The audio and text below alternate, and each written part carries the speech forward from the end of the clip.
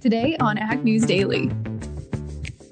As a tool for tackling climate, we think we're making a compelling case.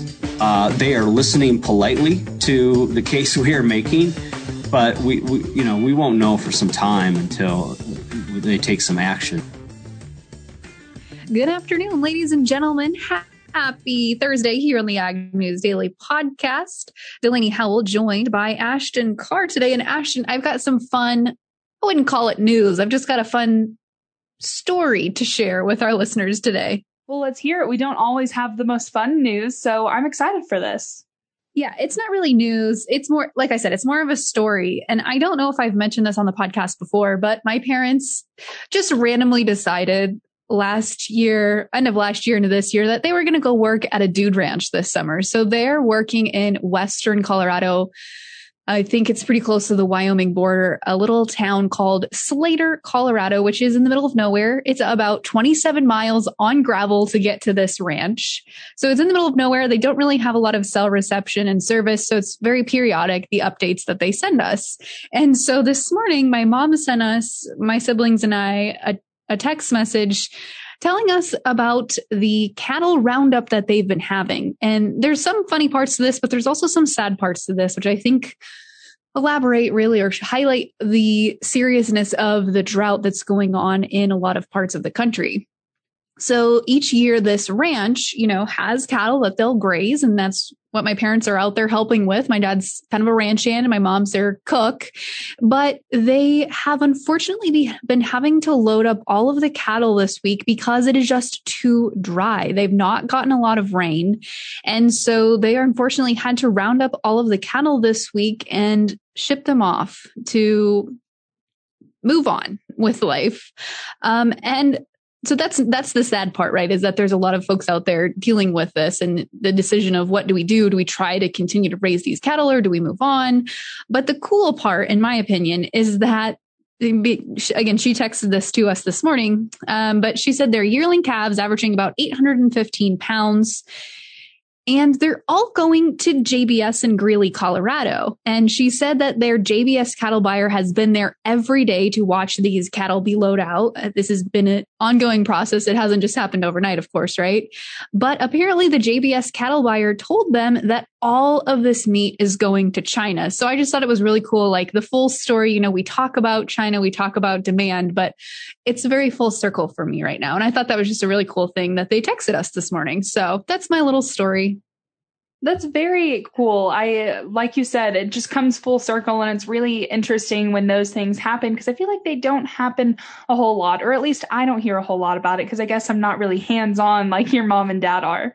Well, right. And, I think the thing that was most interesting to me is that we raise, cattle or corn or soybeans or whatever the product might be, but we don't have to know where they're headed directly. And I just thought it was neat that we actually know where these cattle are headed. Yeah, I think the only times that I've really known where our pork or our beef is headed is when it's our own animals that are just heading right to our deep freeze. Exactly. Yep, I agree. Well, Delaney, I'm going to kick things off here, and I've got a quick question on whether or not you enjoy mangoes. I'm not a big fruit person, so I'm going to say pass. Gotcha. I'm more of like a mango margarita person myself, but unfortunately, the mango groves over in Egypt, normally going through harvest right now in mid-July, have been quiet this summer following an unexpected heat wave that has ruined much of the crop and hurt farmers' livelihoods. Of course, we've been talking a ton about weather from, the floods in China to freezes in Brazil, and then, of course, heat waves and drought here in the U.S., but we really haven't talked about this part of the world. A sudden heat wave swept the Naya Delta province of Ismailia in early winter and then again in late March. But those hot days and cool nights have disrupted the fruit's development. So if any of our listeners out there are big on mangoes, sounds like if you're getting your mangoes from Egypt, you're not going to have much to pick from. No, it certainly sounds that way, Ashton. But another market disruption that we're seeing, not in the fruit industry, but this time in the livestock industry, we had the very first case of African swine fever confirmed today by USDA's Foreign Animal Disease Diagnostics Laboratory. For the first time in 40 years, we've seen a case now detected in the Americas, more specifically in the Dominican Republic. There were samples collected just recently here. And so moving forward, the USDA said, of course, we are not going to be accepting meat products from the Dominican Republic, but they also said they're going to work closely with the DR to make sure that they are able to mitigate this, and in the hopes that, of course, it doesn't spread to the United States, but it's getting a little close for comfort, Ashton. You know, I saw that you retweeted this off of our Ag News Daily Twitter account, and I was really concerned. I've been obviously following African swine fever, and to know that it's still not super close to home, but it's a lot closer than I'd like it to be. Yeah, absolutely. So I think that is getting close. And I think a lot of producers have seen that piece of news and thought, okay, do we need to start getting concerned that the threat is coming back to the United States? And so it's definitely a story we're going to have to continue to watch, because this is really the closest case we've seen to the United States. It also makes me think, though, that producers here in the U.S.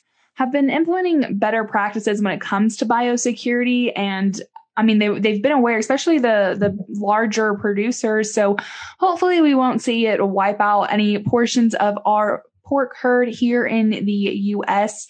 But I'm going to talk a little bit here about Bayer, as officials announced earlier today that they are removing glyphosate from the U.S.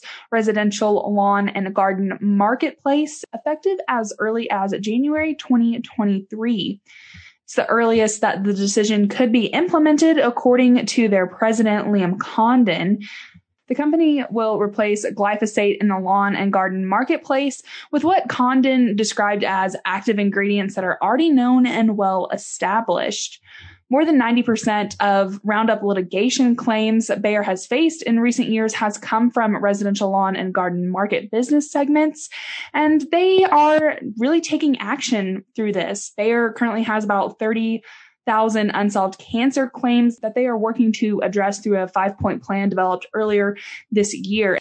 Yeah, Ashton, I'm glad that you brought this up. This was a piece of news I had today as well, but I think really what they're trying to do here is prevent any further litigation. You know, they've received a lot of flack so far over the past couple of years, more so from consumer-based groups, obviously, about the potential concern that it does cause cancer. And so it sounds like they're just trying to mitigate risks at this point, and they're just going to walk away from this. So I don't know enough about the science behind it to know how that changes the efficacy or the effectiveness of Roundup Ready, but that is definitely a big question. Absolutely, Delaney. But do you have any other stories that you want to talk about today? I do have a couple other quick pieces of news here. Got another update in the price fixing allegations that are going on, not in the not in the pork industry, in the poultry industry. The Justice Department's inquiry into the poultry sector price fixing has resulted in new indictments against the Illinois-based Cook Foods and 4 Pilgrim Pride's executives. And according to the Department of Justice's press release, they say the indictments are against a conspiracy to, quote unquote, suppress and eliminate competition for sales of broiler chicken products. Like I said, they've indicted top officials at both of those 2 companies, and we'll continue to see how that rolls out here. But this is after, of course, Pilgrim's Pride agreed back in February to plead guilty and pay a criminal fine of $107 million for its role already in this conspiracy. And so we are seeing them now be charged yet again with this same issue. So it doesn't sound like they're really learning their lesson yet, Ashton. It does not sound that way. And we've talked about that earlier this week, talking about how we don't think, or at least I can say that I don't think people are really learning their lesson when it comes to price fixing. And it's just another story to throw in the mix. Yes, it certainly is, Ashton. But the only other piece of news here that I wanted to report on as we head into chatting markets is really just what's going on. Again, weather-based market that we're in right now. We're seeing weather impacted again in Brazil. And it was just reported today that Brazilian corn has hit $8.48 during their second crop harvest because they are having production issues. Argentinian corn is also expected to have rising prices, and they're getting to a point where it almost appears that they may have to import the commodity from other places, including the United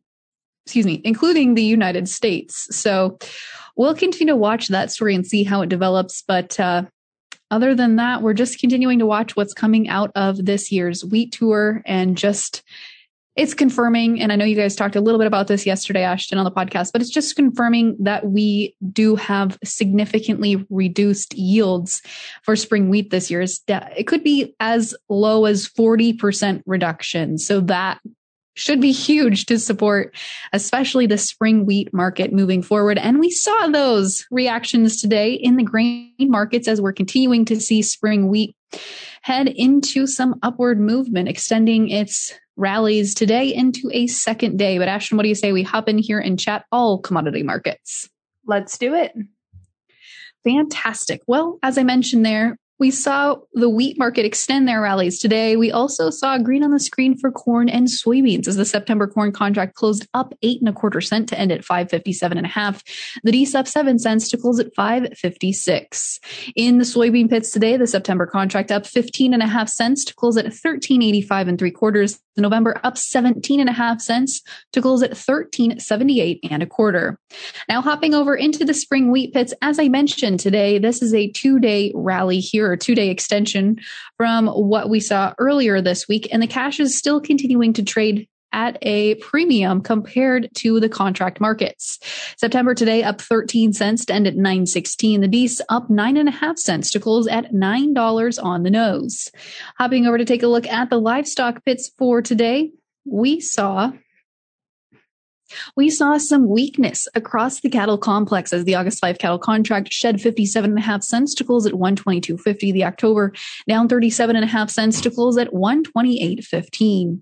Hopping over to take a look at the feeder cattle markets today. Again, that weakness continued into the feeder cattle market with the August contract shedding $1.67.5 to close at 158.50. The September down $1.50 to close at 161.95. Now we saw some mixed trade today in the lean hog markets, not really reacting to that African swine fever news as of yet. The August contract up 60 cents today to close at 106.30. The October down 55 cents to close at 88.97.5. And lastly, wrapping things up here with the Class 3 dairy milk futures. August today down 12 cents to close at 16.23. The September down 22 cents to close at 16.28. Ashton, remind us who we're chatting with for today's interview. Today, we are getting an ethanol industry update from Brian Jennings of the American Coalition for Ethanol.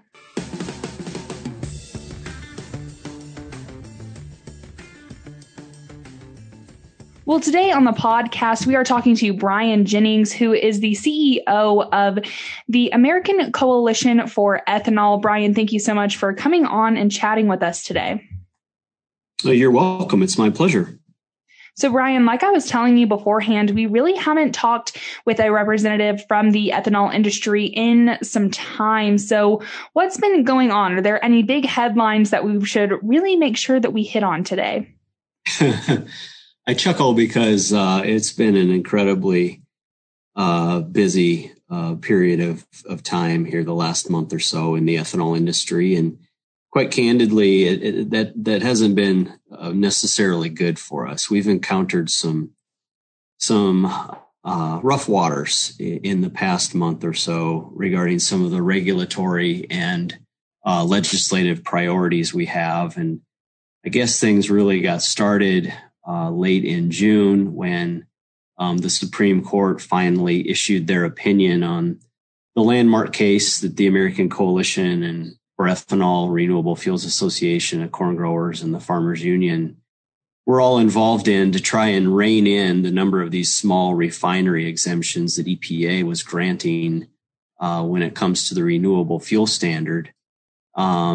unfortunately, the Supreme Court ruled that refineries can try to request these waivers or these exemptions from the renewable fuel standard at any time that they want.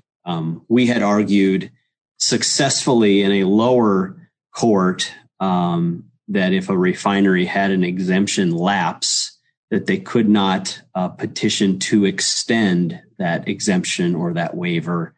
The Supreme Court invalidated that limit. So that stung a bit, but I think the silver lining from that Supreme Court case is that there were two other restraints that the lower court had placed on the Environmental Protection Agency regarding how to go about handling these small refinery exemptions. And those two other restraints were not addressed by the Supreme Court, so they remain in place. And they should certainly limit EPA's ability to hand these waivers out to refineries as haphazardly as they have in the past. And so we're kind of waiting to hear from the Biden EPA on how they digest and analyze and internalize the Supreme Court decision, and how they factor in the necessary restraints that are still in place from the lower court, and then how they apply all of that to the 64 small refinery exemptions that are pending. So that really started things out. And then literally a week later, we had another court decision that was quite unfortunate. This was in the DC Circuit Court when they invalidated EPA's regulatory move to allow E15 to be sold year-round in all parts of the country. Your listeners may recall that the previous administration had issued a regulation to allow E15 to be sold year-round in 2019. And so, we had part of 2019 and the summer of 2020, which was COVID, so we didn't really sell as much E15 as we would like. And we were hoping we were going to really recover that E15 market in an important way this year during the summer driving season. And E15 is still allowed to be sold, but if we do not find a remedy or way to fix this limitation that the DC Circuit has placed on E15 year-round by June of next year, so June of 2022, we could be in trouble for some parts of the country being able to sell E15 to motorists. And so there's a sense of urgency on our part to find a fix, to find a solution. We're pursuing multiple avenues, routes, strategies in order to address that. We're hoping the Biden administration will appeal the decision, frankly, of the DC Circuit Court, which could buy us some time. The Biden EPA could figure out how to fashion a new proposed rule that would still allow E15 year round, that did not violate the DC Circuit decision. And then the third avenue, or the third route we're pursuing, is there's bipartisan legislation which has been introduced in Congress, which would codify the law and really clarify the law that, yes, E15 can be sold year round under the Clean Air Act. And so we're putting a lot of our resources and effort, grassroots advocacy behind that legislation.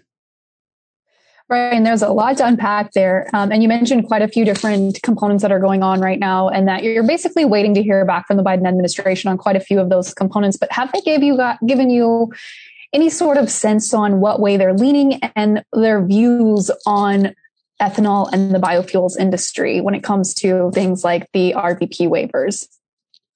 We don't have a lot of feedback from the Biden EPA on the Reid vapor pressure issue right now, on the issue of E15 being sold year round in all parts of the country. I think EPA was as surprised as we are, perhaps, that the DC Circuit invalidated that rule. And so we're waiting to hear back from them on how they intend to handle that. We have had much more robust interaction with EPA on ethanol in general and the Biden administration's approach to the renewable fuel standard.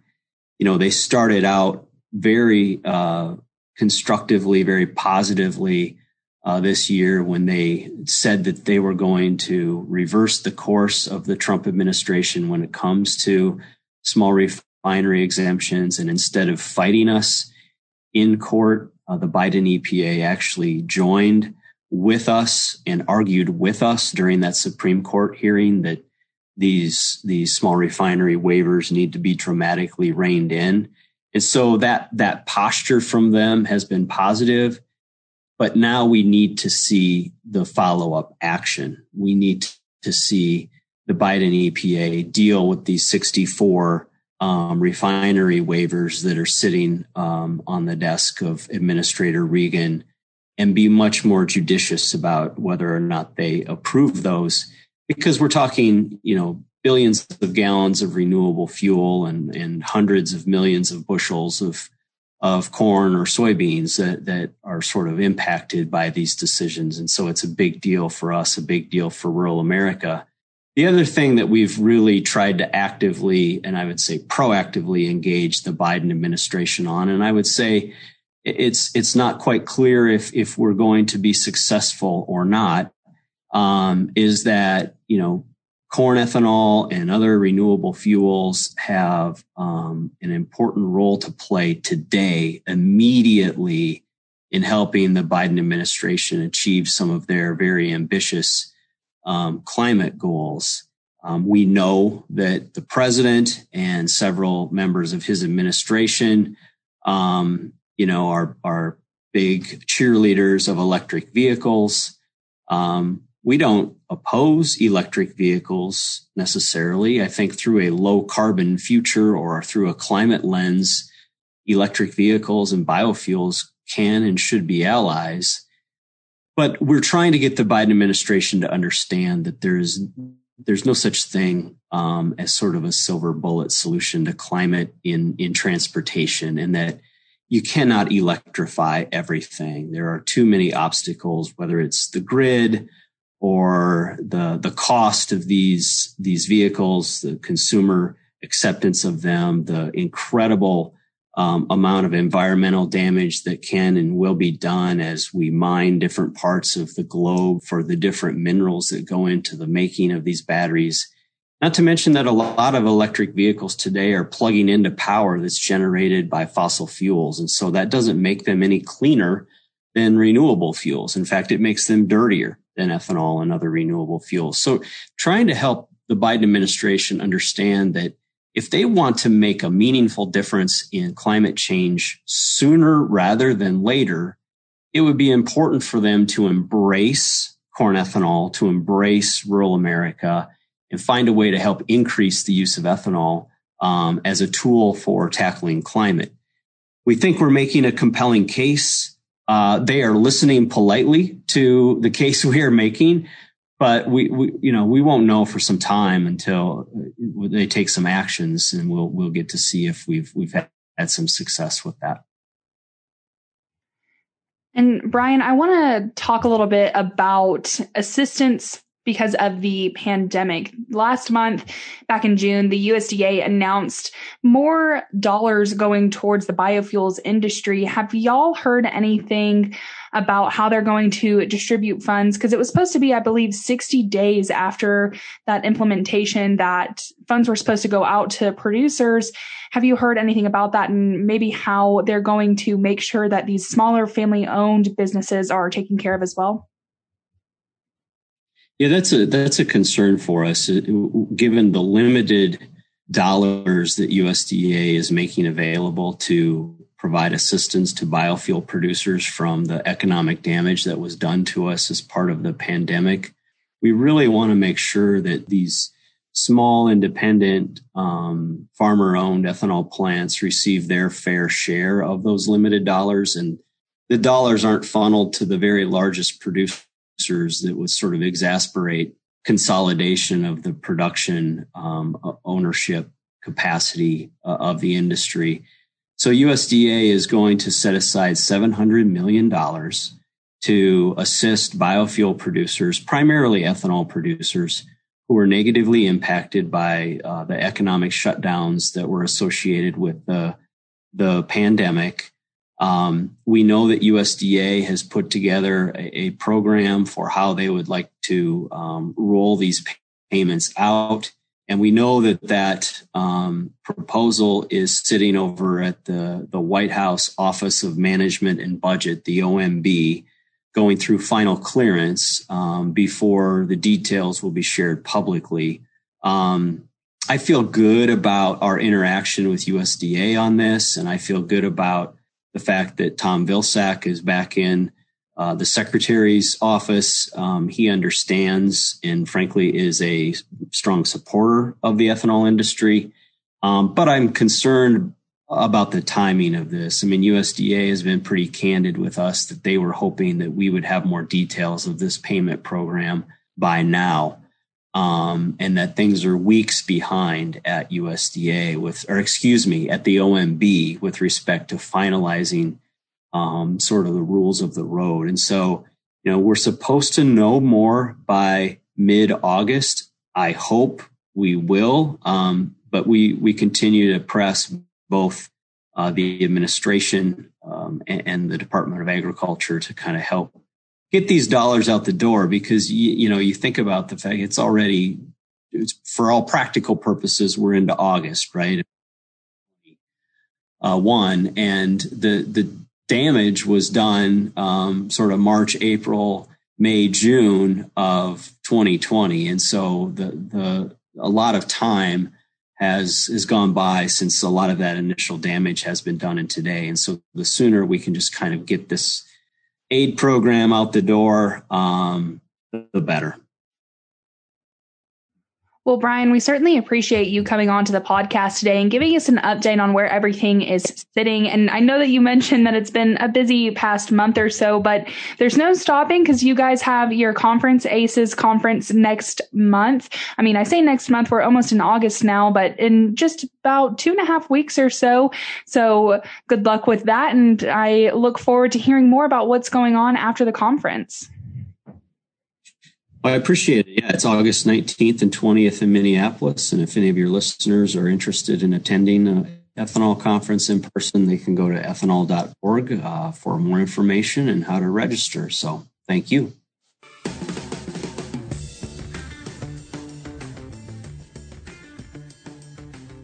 Well, again, a big thank you there to Brian for giving us a quick update on ethanol. Unfortunately, we didn't have even time to touch on some of the bigger question topics, Ashton, like where do we head from here? So we may have to have another ethanol industry expert on soon to chat about that. Absolutely, Delaney. But in the meantime, we are having some interesting conversations. In particular, of course, our labor mini-series that we kicked off yesterday. Folks, if you did miss that, you can always listen at agnewsdaily.com or wherever you get your podcasts. With that, Delaney, should we let the people go? Let's let them go.